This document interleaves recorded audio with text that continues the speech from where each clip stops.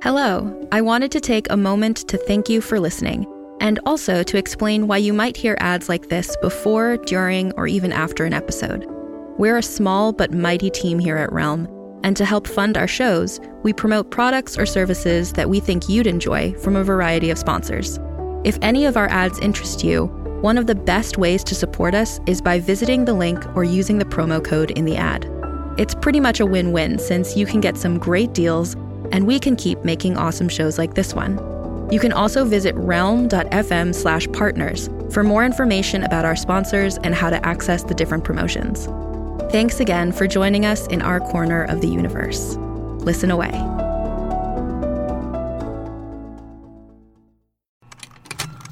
Contained herein are the heresies of Radolf Burntwine, erstwhile monk turned traveling medical investigator. Join me as I uncover the blasphemous truth of a plague-ridden world, that ours is not a loving God, and we are not its favored children. The Heresies of Radolf Burntwine, coming January 2nd, wherever podcasts are available.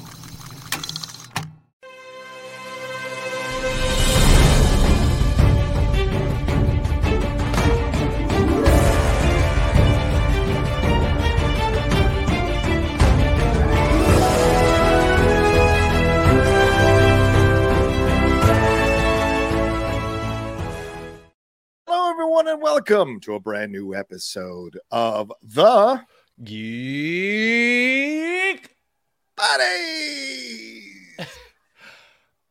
Hey! I hope everybody appreciates how John, when he says buddies, goes into what he thinks of as his Shannon voice. Yeah.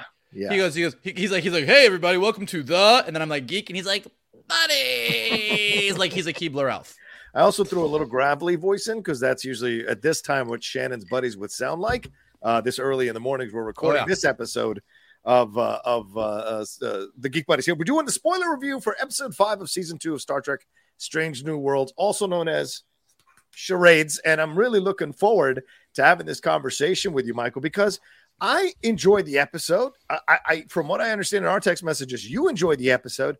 But I've seen some criticism online and on social media about this episode, and I'm just so fascinated by it because I have to say, really enjoyed this one. And this is a spoiler review. If you guys haven't watched the episode, go and watch it. Come back and hang out with us. And while you're hanging out with us right now, make sure you subscribe to the channel down below and hit that like button as we're talking about this. What were you going to say, Michael? Are you going to jump in with something? Yeah, well, this episode reminds me of in season 1, when they had the episode where all of them were acting like fantasy characters, the whole episode where M'Benga lost his daughter at the end. That was great. And I think that as I think this is a really fun episode. But as I was watching it, I was sitting there going, this is the make or break for sci-fi fans on whether they like Strange New Worlds or not. That's a good point. This is what this. Yeah. So we all if you're listening to this, I assume you love Star Trek in some form. Yes. Maybe you're an original series person. Maybe you're a next generation person like me. Maybe you're movies and not TV. Maybe you're into all the new stuff and not the old stuff. But on some level, you like Star Trek. Now, when we have all built up in our minds over however many decades since Gene Roddenberry first premiered Star Trek, what we think Star Trek is. Yeah. And we love the ethical and moral dilemmas, and we love our captains, and we love the mythology, and we love the Klingons, and we love all these big things. But a big part of that original series was some really weird, cheesy episodes too. Yes. And I think Strange New Worlds has made a very conscious decision to lean into that.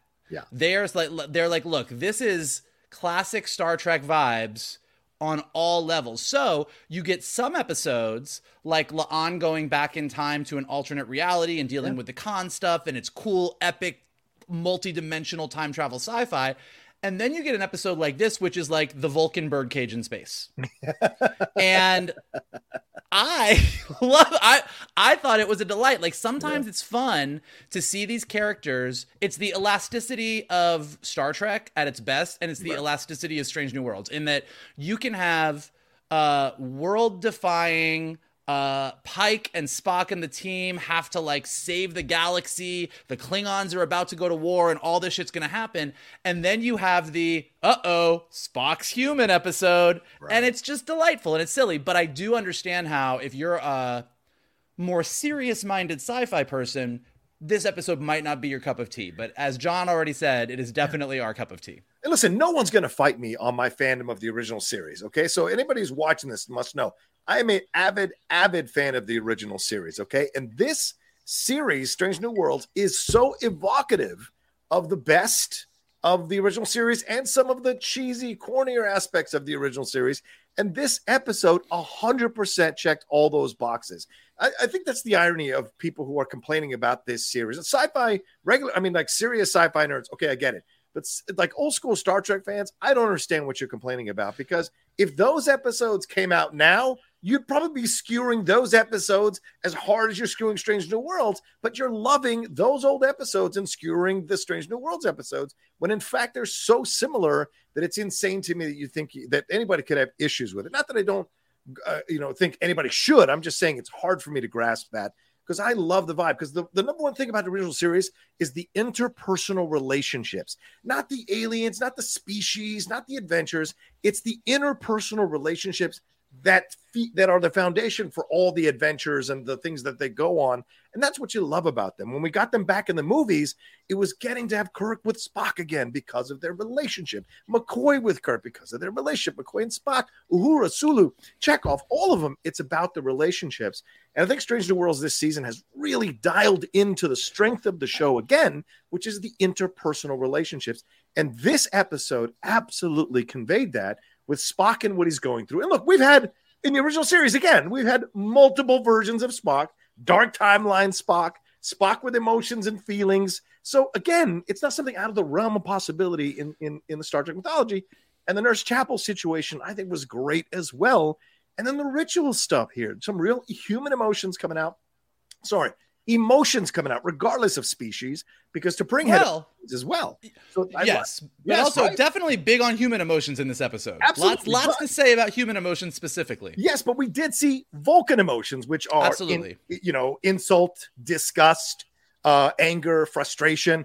Those are all emotions. So we saw that from Vulcans. And hurt at the end from T'Pring. Yes, absolutely. So there was all of that coursing through here. So just real quick synopsis, just for the people who need this. A shuttle accident here with Spock and Chapel after we've seen in the initial scenes of the show that they have they're dealing with the fact that Chapel has feelings for Spock. Spock also has feelings, but Spock's trying to suppress them. Ironically, because Dr. M'Benga, Nurse Chapel's boss, in essence, told Spock to focus on other things and suppress his emotion. So we see that come to bear, but they end up on a shuttle here going to the Korkovians, and they have an accident because there's a time-space rip there, and they get dragged into it. Spock leans into the skid, and they have this accident. They wake back up on the Enterprise. Spock's Vulcan DNA has been removed by the Korkovians, making him fully human, and he is supposed to meet with T'Pring's family, his fiancée, there's Vulcan fiancée,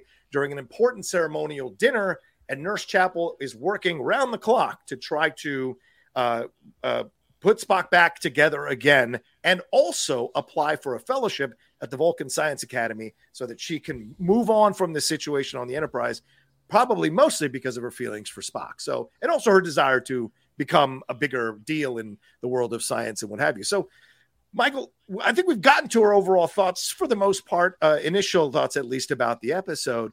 What were your thoughts about the Spock and Nurse Chapel relationship here as it went along in this episode, and then ending with them kissing and making out and essentially consummating their relationship so soon after the end of the T'Pring Spock relationship? Well, kind of to your point about the characters and the interpersonal relationships being a big part of Star Trek, I think this season has really gone out of its way to make sure everybody has a featured moment. Yes. Yes. Like from episode 2 is number 1's episode. Episode 3 is La'an's episode. Episode 4 is it's a little bit Pike, but then it's also a good bit Ortega's episode. Yes. And then this episode is very much a Spock and Chapel episode. So You're really seeing them sort of give every character on the Enterprise their time to shine, which I think is really nice. And I think this is great. Look, if you are aware of the old school original series Star Trek stuff, particularly those early episodes, like the original pilot stuff, we know that Chapel and Spock had a thing. We know it's not going to work out. We know that Spock and Chapel don't end up happily ever after. We've seen Spock as an old man. We know what happens. But knowing that they're kind of picking up these threads and showing us these relationships and these things and kind of seeing it all happen and contextualizing it and doing a really good job of working within the lines of what we know from the original series, I think it's really lovely. And more than that, I just think that, look, Spock and his half human, half Vulcan nature is one of the things that I think made Star Trek the giant iconic series that it is. 100%. Every character is great. We all love Uhura. We love Kirk. We love other people, but Spock and his struggles and Spock and his, this is all logical, but he's still kind of emotional and like bouncing off of Kirk. I think that was the thing that made the show magic. So anytime they kind of go back to that well, it works. And I think that particularly watching Ethan Peck play a Spock who is basically a horny teenage boy was hilarious. Like, so they just had a lot of fun with it, but also at the same time, and again, I keep coming back to this, it's doing what a good sci-fi show does. Like, yes, it's Vulcans and a Vulcan got turned into a human and there's a Vulcan ceremony and there's all this stuff going on. But at the end, this is about the strength of human emotion and the power of, and what it really means to love someone, I guess. Like, I think what was really lovely about this episode, and this is just a cool structural thing, is that the beginning of the episode is Chapel very frustrated that Spock is clearly avoiding her because he doesn't have access to his emotions. Right. Then this whole crazy space thing happens, and Spock is super emotional, and he's hugging Chapel, and he's super there for her. And it's like, in a way, she should be like, this is great. I don't want to turn him back. This is everything I always wanted. I now have this guy who's super available to me. Right. But because it's not really who he is, she makes a sacrifice and kind of puts him back to where he needs to be, which is the guy that's going to be a little distant to her. But then because she made that sacrifice, she ends up getting what she wanted in the end anyway. And she gets all of Spock. She doesn't get a half of Spock that works for her. She gets the full Spock. So that's why, to me, aside from all the fun comedy and the silliness, it actually really works as an episode because it's about somebody who wants something, sort of gets it, but knows it's wrong, does the right thing to put it back how it was, and still wins in the end. And I think that's a really satisfying story. I think that's a great point, Mike. Yeah, absolutely. You know, and it's great, as you said, great to see Ethan Peck get some opportunity to have a little humor. By the way, Leonard Nimoy also in those Spock episodes, getting to play a little more humorous stuff, getting to play a little bit more of the darker sides of himself when he was playing the Dark Timeline Spock. All of that works so well. So Ethan Peck coming in, there's some really great subtle facial acting that Ethan Peck is doing that I think should be lauded by so many people who are actors, because you're watching a guy really do the small things that let you know that this is a different Spock. This is the human Spock. We're seeing, yes, he's emotional, comes on to La'an without knowing he's coming on to La'an. My God. Which is a hilarious scene. The humor, all of that, and then seeing him dealing with Pike and, you know, lashing out at his mom. You know, these are the things that you see from him, and he's doing them believably and realistically in the situations as they demand. And then when he becomes the fake Spock with the fake ears and trying to fit into the council, we see him really in the face again, navigating these moments, navigating the negativity being given to him by T'Pring's mom, going out into the bathroom and screaming into the pillow. Who hasn't had those moments? It's so good. And then later getting to turn the tables on T'Pring's mom and say, like, you know, a human went through this thing. We don't have to see her react to the fact that a human went through this Vulcan ritual. We don't need to see that. What we do see is the betrayal that T'Pring feels, which I think is a really strong decision there and makes sense in the construct of their relationship. And then you look at Nurse Chapel, by the way, Jess Bush just doing a wonderful job with her. And I'm so glad we get a highlight of Jess, because I really enjoyed her from the first season to this season. By the way, she's a guest of Will Wheaton's on that show that they have. So you can listen to her talk about this episode and more. It's about a 22-minute episode with her. It's really great that you can watch that as well. But yeah, seeing her navigate this as well and realize, like, I want to put him, and I've also got to do this academy thing, and I've got to put all these things together, and then realize by the end that she is going on the right path. She is where she needs to be. And it's a great message with the Spock situation, how she works to make sure and goes and pleads to the Kirkovians to turn him back to who he was, from blue to yellow, you know, talking to those two different beings there.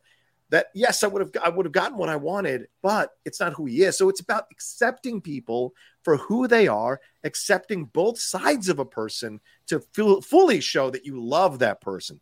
That's really the essence of love. The foundation of love is accepting someone for who they instinctively and foundationally are. And I think that's a really great message. And one last thing, the great humor in that moment when she has Uhura and Ortegas turn around so that she can tell her real feelings to that entity was genius, man. I think props to everybody. I mean, like, we're talking about Ethan. Yep. You're right. Like, Chapel and Spock doing a great job, and it's their episode to be featured in, so they both do great. But I think props to the entire cast. Yes, because 100%. The comic reactions throughout from Ortegas, Uhura, Number One, La'an, and Pike. Yeah. I mean, Pike's expression when T'Pring's mom is shitting all over his Vulcan cooking. Oh my God. And all of their, Number One and Ortegas and Uhura, when they're all around the table joking, or La'an, when they're all sitting around the table joking, and Spock is like laughing like at an insane level,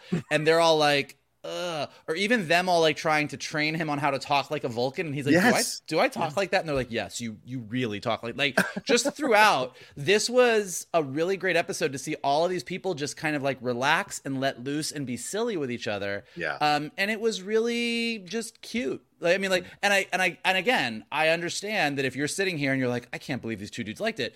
Cute Star Trek might not be your Star Trek. Like, and that's super fine. Like, Star Trek, it has both sides of it. I love, as John and I both spoke about, Picard season 3 isn't cute. Picard season 3 is fucking balls out, epic, super amazing Star Trek Borg sci-fi, and I loved it. But what I really love is that we're living in this era where you have a Picard season 3, and then you have an episode like this on Strange New Worlds, and they're both coexisting at the same time. Yeah, 100% agree with that, for sure. What do you think about how the a lot of people have been making connections? And I want to ask you, Michael, you're a Jewish man. Some people have been criticizing the episode because they're likening the rituals that the Vulcan, the tea ritual, all of that to what Jewish people might go through in rituals with marriage or rituals with that they have, the high holy days, Yom Kippur, all these things. Did you feel that connection at all? And I ask you again, as I reiterate, this is a Jewish man. Did you feel a connection that meant Leonard Nimoy being Jewish and kind of laying the groundwork for that Spock situation? And there were conversations about the fact that he brought elements of that to his performance. Do you think that this is something that did you feel a little bit of this or understand a little bit of this criticism that they were essentially making fun of the ritual by doing the charades afterwards with the human thing and kind of undercutting the importance of a ritual like this? Well, I do see how, I mean, I don't think it's Jewish. I know that, Leonard Nimoy did say that he brought a lot of that to his role as Spock, but I think that, as a Jewish guy, I definitely can see, like, growing up, there were, when all of my friends are sitting around the Christmas tree and I'm lighting the menorah. I mean, to be fair, we also had a Christmas tree, but we were lighting the menorah. So like definitely growing up Jewish in a culture where you have certain traditions that are different, but I think that applies equally to, Muslims, other denominations, even other ethnicities, like a Latin family has traditions that my family didn't have. So I think that it's sort of a universal thing. I also don't think the charades moment undercuts. I mean, this is where I think we get into this era of like, it's super important to have these conversations and it's super important to bring up the questions, but you ultimately have to say, like, at a certain point, like there's a level of like humor and lightness to this episode overall. Yeah. And as Pike isn't, at no point do I feel like they're making fun of Vulcan traditions. Yeah, neither do I. I think the Vulcan traditions are being taken seriously, and these are what the Vulcans do. What Pike does is not, oh, and by the way, our tradition is charades, just like you guys. He's literally stalling for time, and he's pulling something out of his ass. And I thought it was a really fun comic moment where he's like, yes, we play the sacred charades is what he's like, the fuck I gotta do, man? We gotta get Spock back to a Vulcan. Like, it's charades. And it was just one of those funny, like, hey, aliens don't know charades, they'll go for this. Like, it was a good moment. I didn't feel like it was disrespectful. Like, you have to make so many jumps because you first have to say the Vulcan traditions are specifically Jewish, which I don't think they are. They represent a different cultural thing. Right. And then you have to say that Pike is somehow dismissing those in what he's doing. And neither of those things is actually 100% true. Therefore, it's like, I don't feel like that criticism has as much weight. But that's me. Like, if anyone feels differently, absolutely let us know in the comments. I would be really curious to have that discussion. Well, let's talk about the Krakowians and what they do to Spock here. They're an outside entity. And in their analysis, they saw a being of two people. They saw another being in there who was singularly human.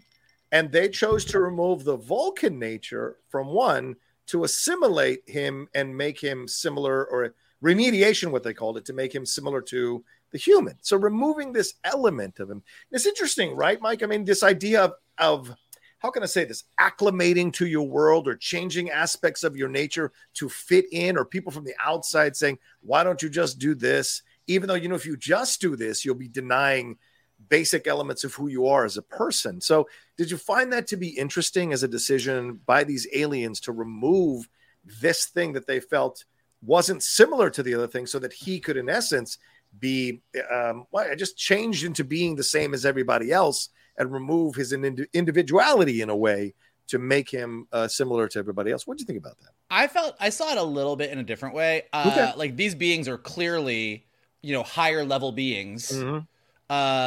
Living in their weird dimension, and they're all floating and named after colors.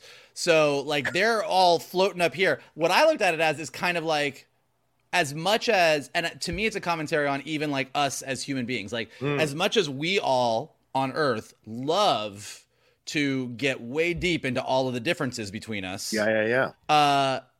To an alien race, like, we're all humans.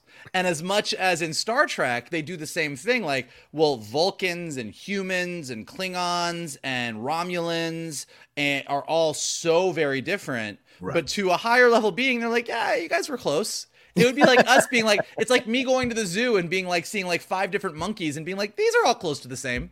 Yeah, like, put them all in the same cage. And someone's like, no, they're totally different species. I'm like, I was close. I was close. My favorite thing about the aliens, though, in this one, what were they called again? Krakowians. Yeah.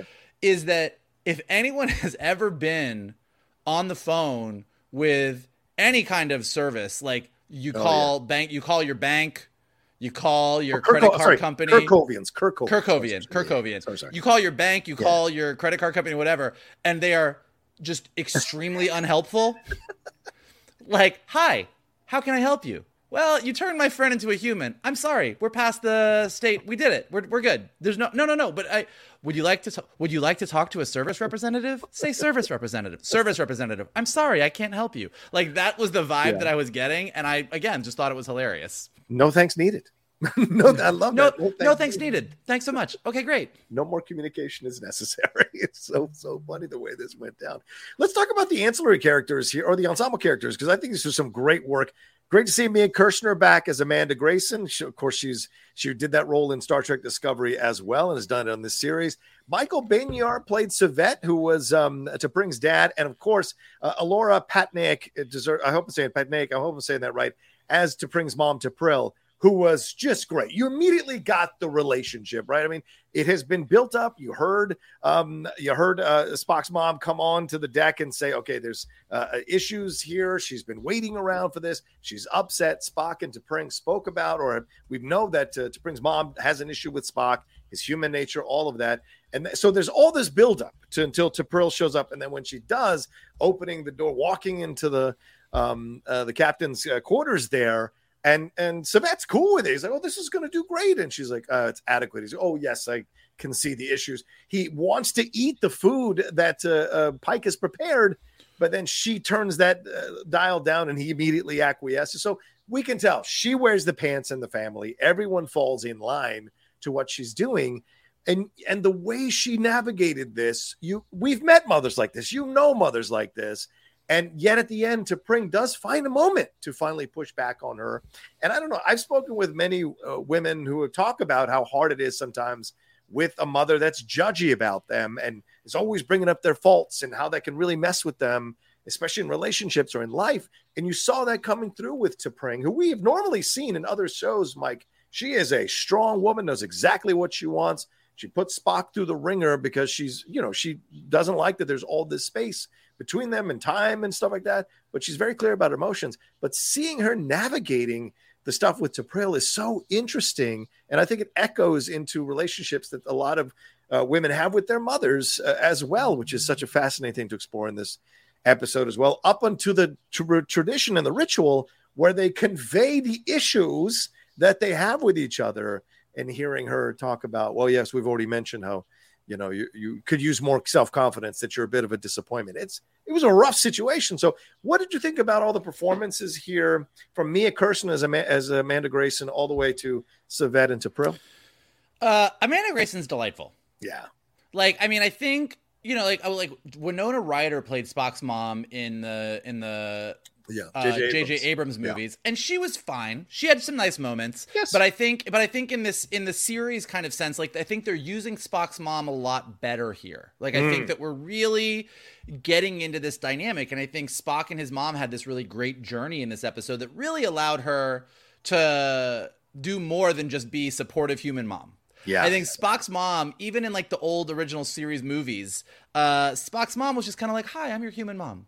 And I think that this might be, and I could be wrong about this. I'm not this particularly when it comes to the original series. I'm not the expert that John is, but I think this is the first time anybody actually brought up a human living among Vulcans, that's fucking hard. Well, there have been conversations with Spock's mom about that kind of stuff, but in the most recent editions of it, no. And I like that you're highlighting that because that was a great back and forth with them. And then the way they put a button on it at the end with their scene together, that got me emotional. I cried a little bit in that back and forth at the end between Amanda and Spock. Yeah, I thought it was really realized lovely. Her sacrifices. Yeah. Now, as far as the parents go, I think, and we said this before when we were talking about Pasak in the earlier seasons,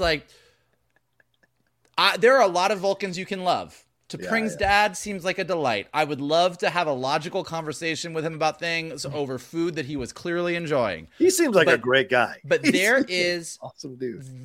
And they did it twice in this episode. They did it with Pasak. Yeah. Vulcans are some shady bitchy bitches sometimes, and they use logic just to let themselves be shady bitchy. The guy from the Science Academy. Yeah, Durek. Yeah. Same T'Pring's thing. mom. Yeah. And Pasak this season, you have got some Vulcans that are like, I am holier than thou because I am all logical. And I'm not being mean because that would be emotion. And Vulcans don't show emotion. So I am just being very logical and very clear. And I'm like, no, you're being a dick. And it's great because it is comedy gold. Yeah. It works really, really well. T'Pring's mom coming in and just ruling over her husband. Yeah. Shutting down Pike's food. Doing all the things that she does, it creates. It's a really fun. Everything you said about the dynamic between T'Pring and her mom, and women and their relationships with their mothers, and T'Pring's sort of inherent racism against humanity, and the way that she looks at Spock's humanity as a defect in him. It's all really good, rich stuff. But it's like that whole spoonful of sugar helps the medicine go down. There's some really rich ideas here. But it's all dressed up in a very, very comedic performance that drives the comedy of Spock as a human trying to navigate this whole ceremony. Yeah. I mean, picking up the teapot and it burning. I mean, the close-ups on his face were hilarious. Him really eating all the criticism T'Pring is having of him when they're doing that part of the ritual, I thought was really great. But Michael, you bring up an excellent point.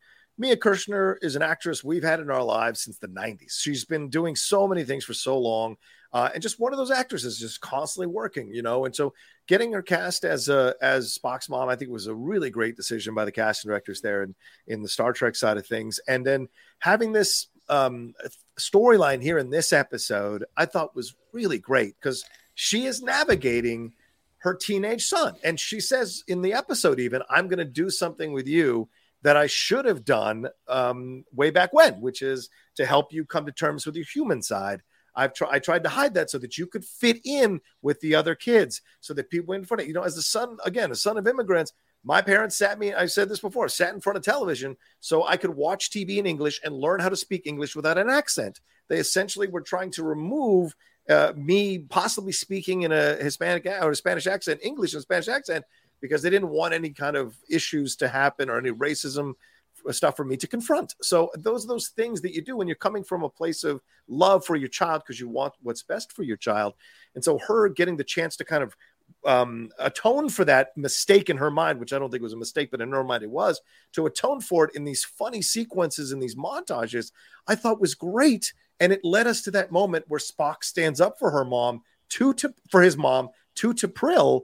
And then later, which is what happens with a lot of people in life, they move out or they get married or they have kids. They go back and see their parents and they say, you were right about so many things. I didn't understand. I couldn't see it. You were right. So him saying to her how much he appreciated her sacrifice and what she had to go through, he now understands, I think was such a great element and layer to throw in to this show and into the layer of Spock that Ethan Peck is creating here on the show as well.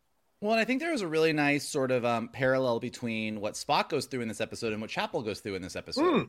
So like I was saying earlier, Chapel, her issue is that she likes a guy who is emotionally distant and closed off. Right. And then she gets what she thinks she wants. Right. And goes, oh, nope, I'm going to put Spock back to who he is because that's the right thing to do. Yeah. And then gets ultimately what she wants, which is to make out with Spock. Right. Now, Spock, his issue in this episode is, I have to hide the fact that I'm human. Yeah. Holy shit, I hope I can make it through this ceremony without anybody knowing that I'm human. I have to hide my human part. My human part is the bad part here. And he does it. He holds the thing, he does it all.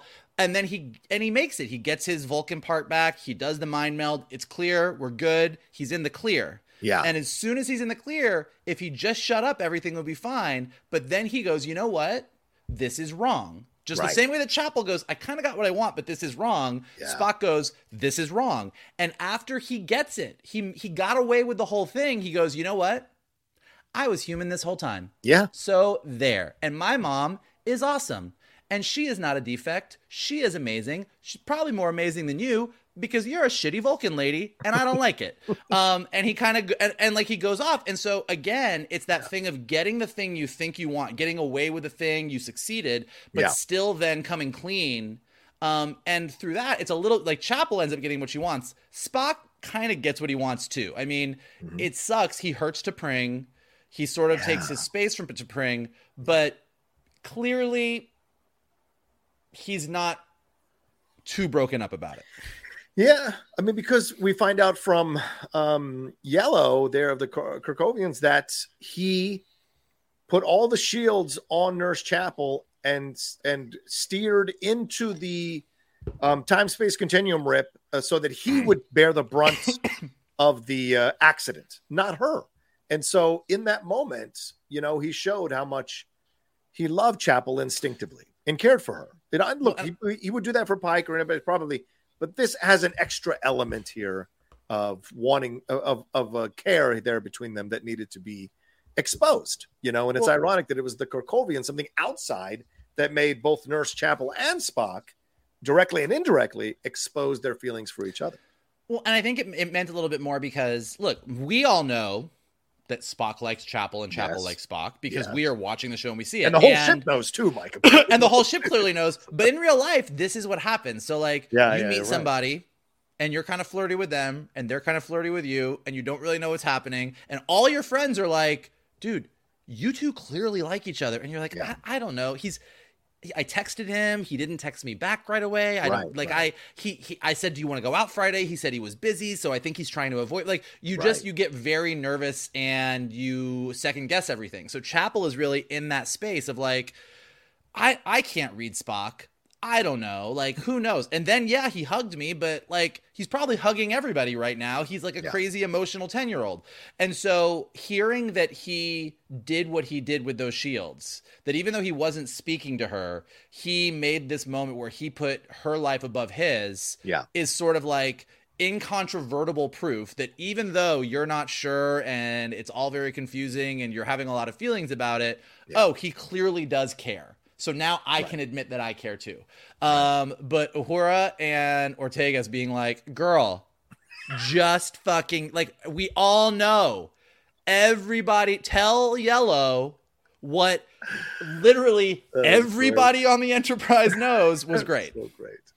I mean, and again, having them turn around, which is ridiculous because they're totally going to hear her, but she wanted them to so she can really tell Yellow how she feels about Spock. And by the way, great acting moment again by Jess Bush, because she didn't 100% go, yes, I love him. She navigated through what are still complicated feelings that she has for him while also reaffirming the friendship, which is really the foundation of their relationship, is that she actually likes him as a human being and then also has feelings for him too. Well, and I think that's where they're going to kind of go with this, because I don't think that we're going to get like the epic Spock Chapel love affair that then ends in them hating each other. Like, they're going to pull a Joey and Rachel.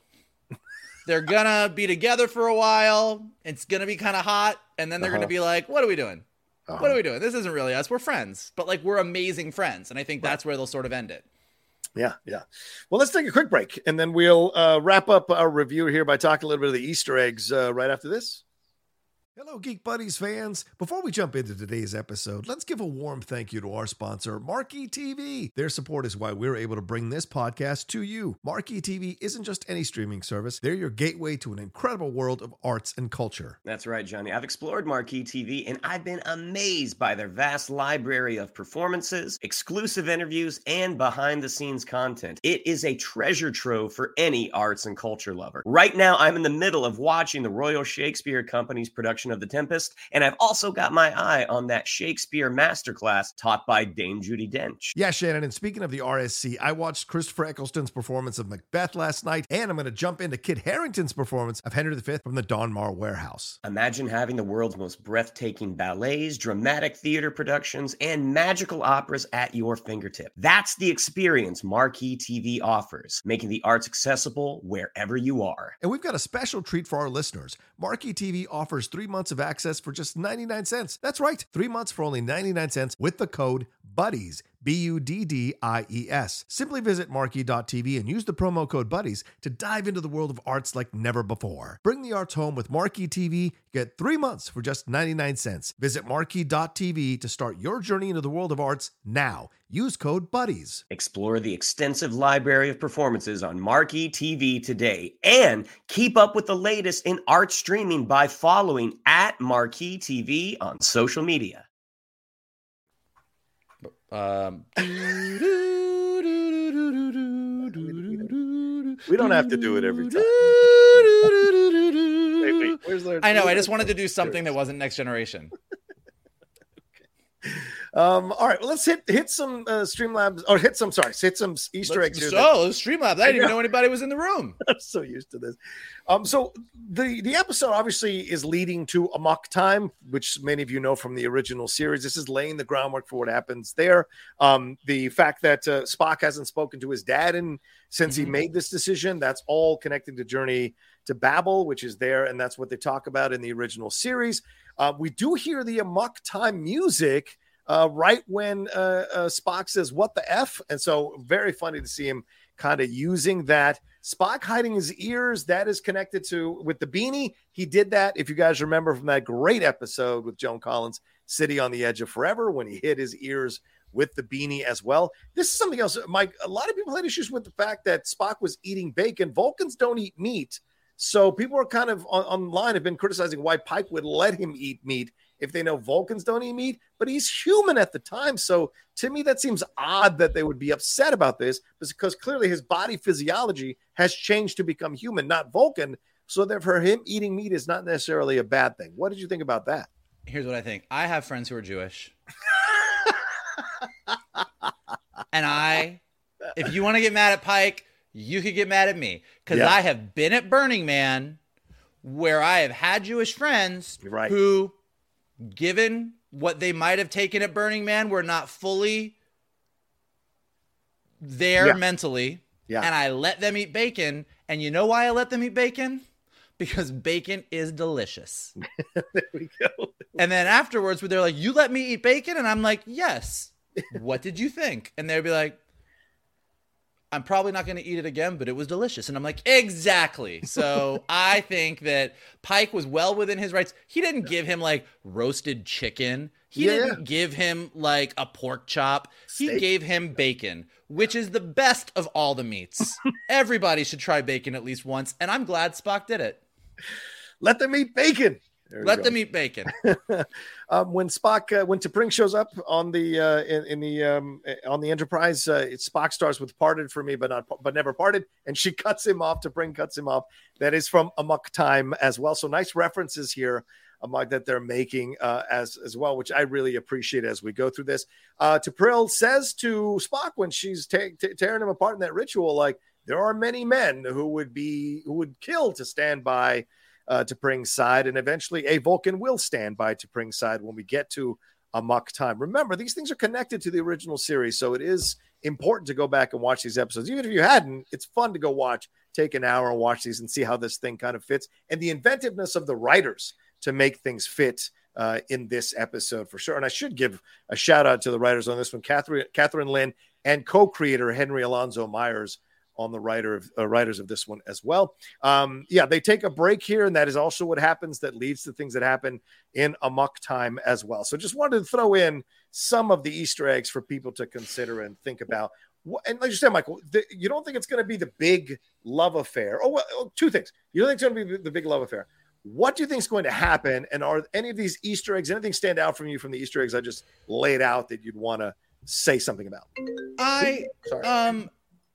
Go ahead. I'm not sure. I'm not sure where it's going to go. I mean, again, Strange New Worlds, we've picked up a lot of pieces along the way. Yeah. Number one's genetic past, La'an losing Kirk in a different timeline. Now we got the Chapel Spock stuff. So we have these sort of emotional things, but again, we're very clearly not in some epic serialized season where everything is carrying through. So I don't know if we're going to all of a sudden deal in super depth with this relationship. I think it's just going to be something that's kind of going on, and then it'll get resolved in however many episodes it get resolved. I don't think that we're in for like some epic serialized, deep dive into their relationship. I think it'll stay pretty light. Do you think Nurse Chapel gets hurt later on in the series emotionally from Spock and gets a little drunk and lashes out and hooks up with Sam Kirk?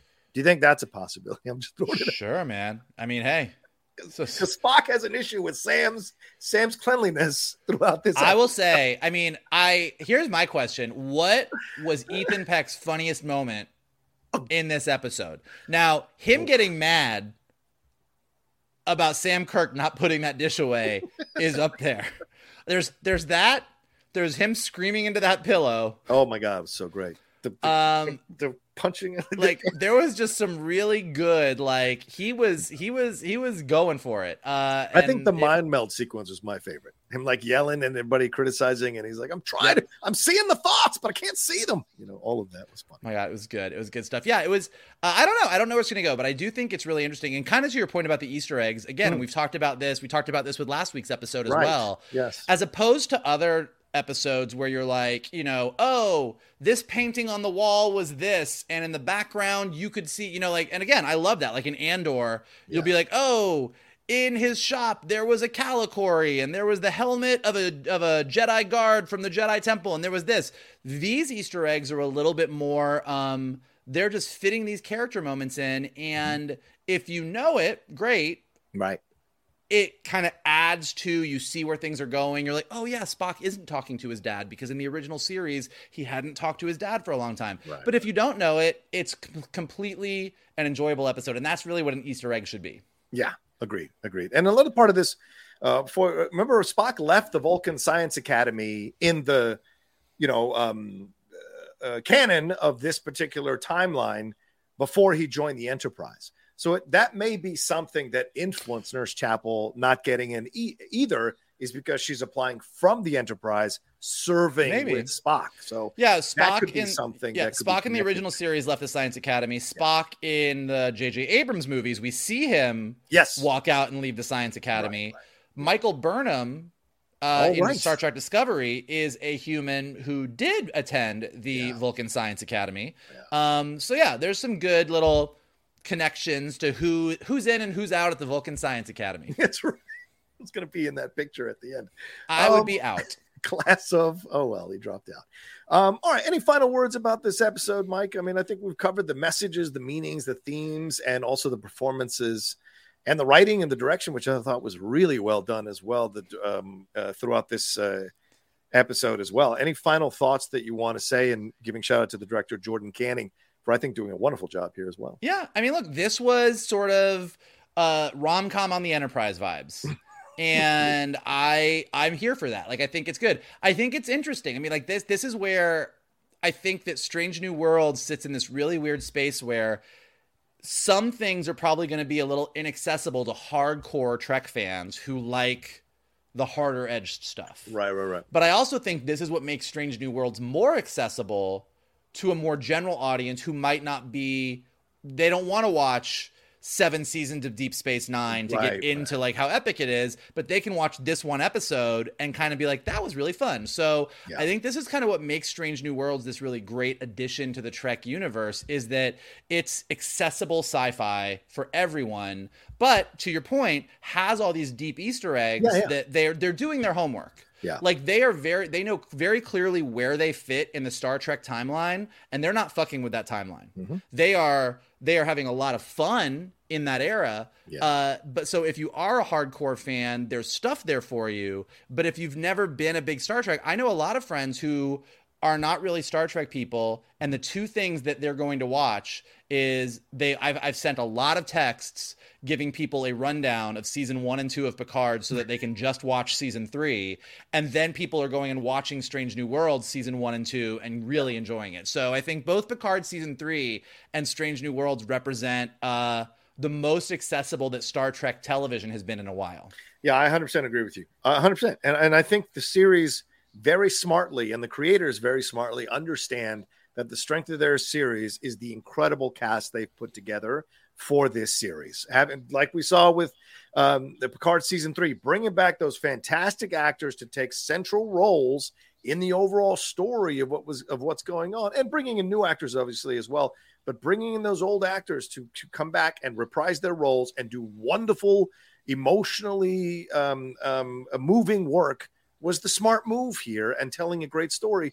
Same thing's happening in Star Trek Strange New Worlds. This is a wonderful cast full of incredibly talented actors, and they're all getting a chance to show what they can do episode to episode and really endear you to them if what they're doing is working for you. For me, I love this cast top to bottom and these characters top to bottom. So I love getting an hour with them every week. And I'm almost sad that it's only 10 episodes that we get with them. Yeah. I would love the old school Next Generation 22, 24 episodes with Star Trek Strange New Worlds. But so yeah, and I love this episode for the lightness, the seriousness, and the overall universal, as you said, access to these situations that we sometimes see in our worlds being put in something like Star Trek, just like it was in the original series. There's a lot of smirks and comments and funny moments and cheesy moments and a fish out of water moments in the original series, and this episode highlighted that so well. And kind of to your point, I mean, I do think last point is I think there's something kind of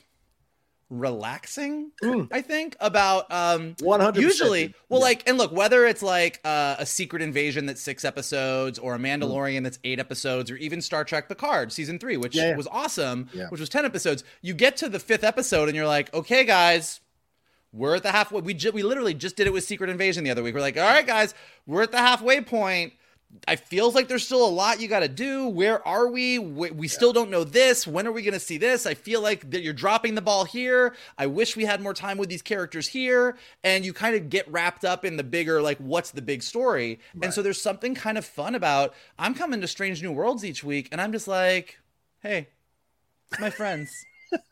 It's my good friends on the Enterprise. What are they going to get up to this week? Oh, got a Vulcan ceremony. We got Spock eating bacon. Cool. I'm in. Cool. And there's something just really enjoy. Like I'm not watching it worried about the connective tissue and how it matches up to this and where are we in the timeline. Like I'm just having fun with these characters, and it's really nice. Yeah. And you trust that they're already doing that. So you can let that go and enjoy what you're getting in these episodes. And I love that ending of them kissing and Spock going, what that means. And he's like, She's like, shut up. I don't know. Boom. And that's the end. I love that it ended like that in this kind of hopefulness, because obviously, like Michael said, they don't work out. So it's going to be a bit of a tragedy that they don't work out, but at least they've got that friendship. And I think that's an important message as well, that friendship is a good foundation for any relationship, romantic or otherwise. All right, well, there you go. That's our spoiler review for episode 5 of season 2 of Star Trek Strange New Worlds. Charades, thanks so much for joining us or listening to us. Michael, what do we have to tell them? Look, if you would like to follow us, you can do so on Twitter at geek_buddies, on Instagram at _geek_buddies. You can follow Mr. Rocha at The Rocha Says. You can follow me at MKToon. And additionally, you can also smash that like button below, subscribe to Johnny's Outlaw Nation page, leave your comments below. What do you think of Strange New Worlds season 2 so far? What do you think of episode 5? Where do you think things are going? Are you enjoying these standalone episodes? What do you want to see more of? What do you want to see less of? Let us know down below. If you're listening to us on a podcast, leave us some stars and some comments so we go up in the rankings. And as always, the best thing that you can all do is retweet this video, post it on your socials, send it to your friends, and tell them to hang out with your buddies, the Geek Buddies. There you go. Thank you all so much. You're the best. We appreciate it madly. Have a great rest of your weekend, and we'll talk to you next time with another brand new spoiler review episode of Strange New Worlds here on the Geek Buddies. Hey!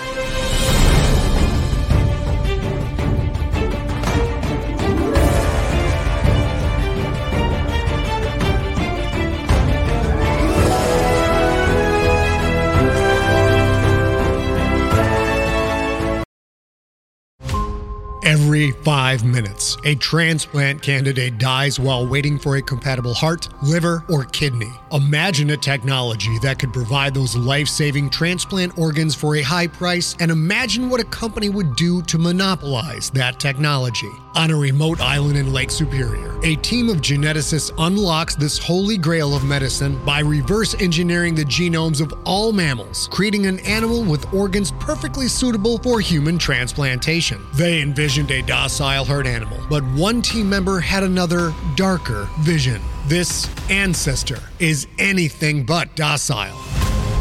The team's work spawned something big, something evil, something very, very hungry. Ancestor is a complete serialized fiction podcast by #1 New York Times bestselling novelist Scott Sigler, with all episodes available. Binge the entire story now on Apple Podcasts, Spotify, or wherever you listen to podcasts.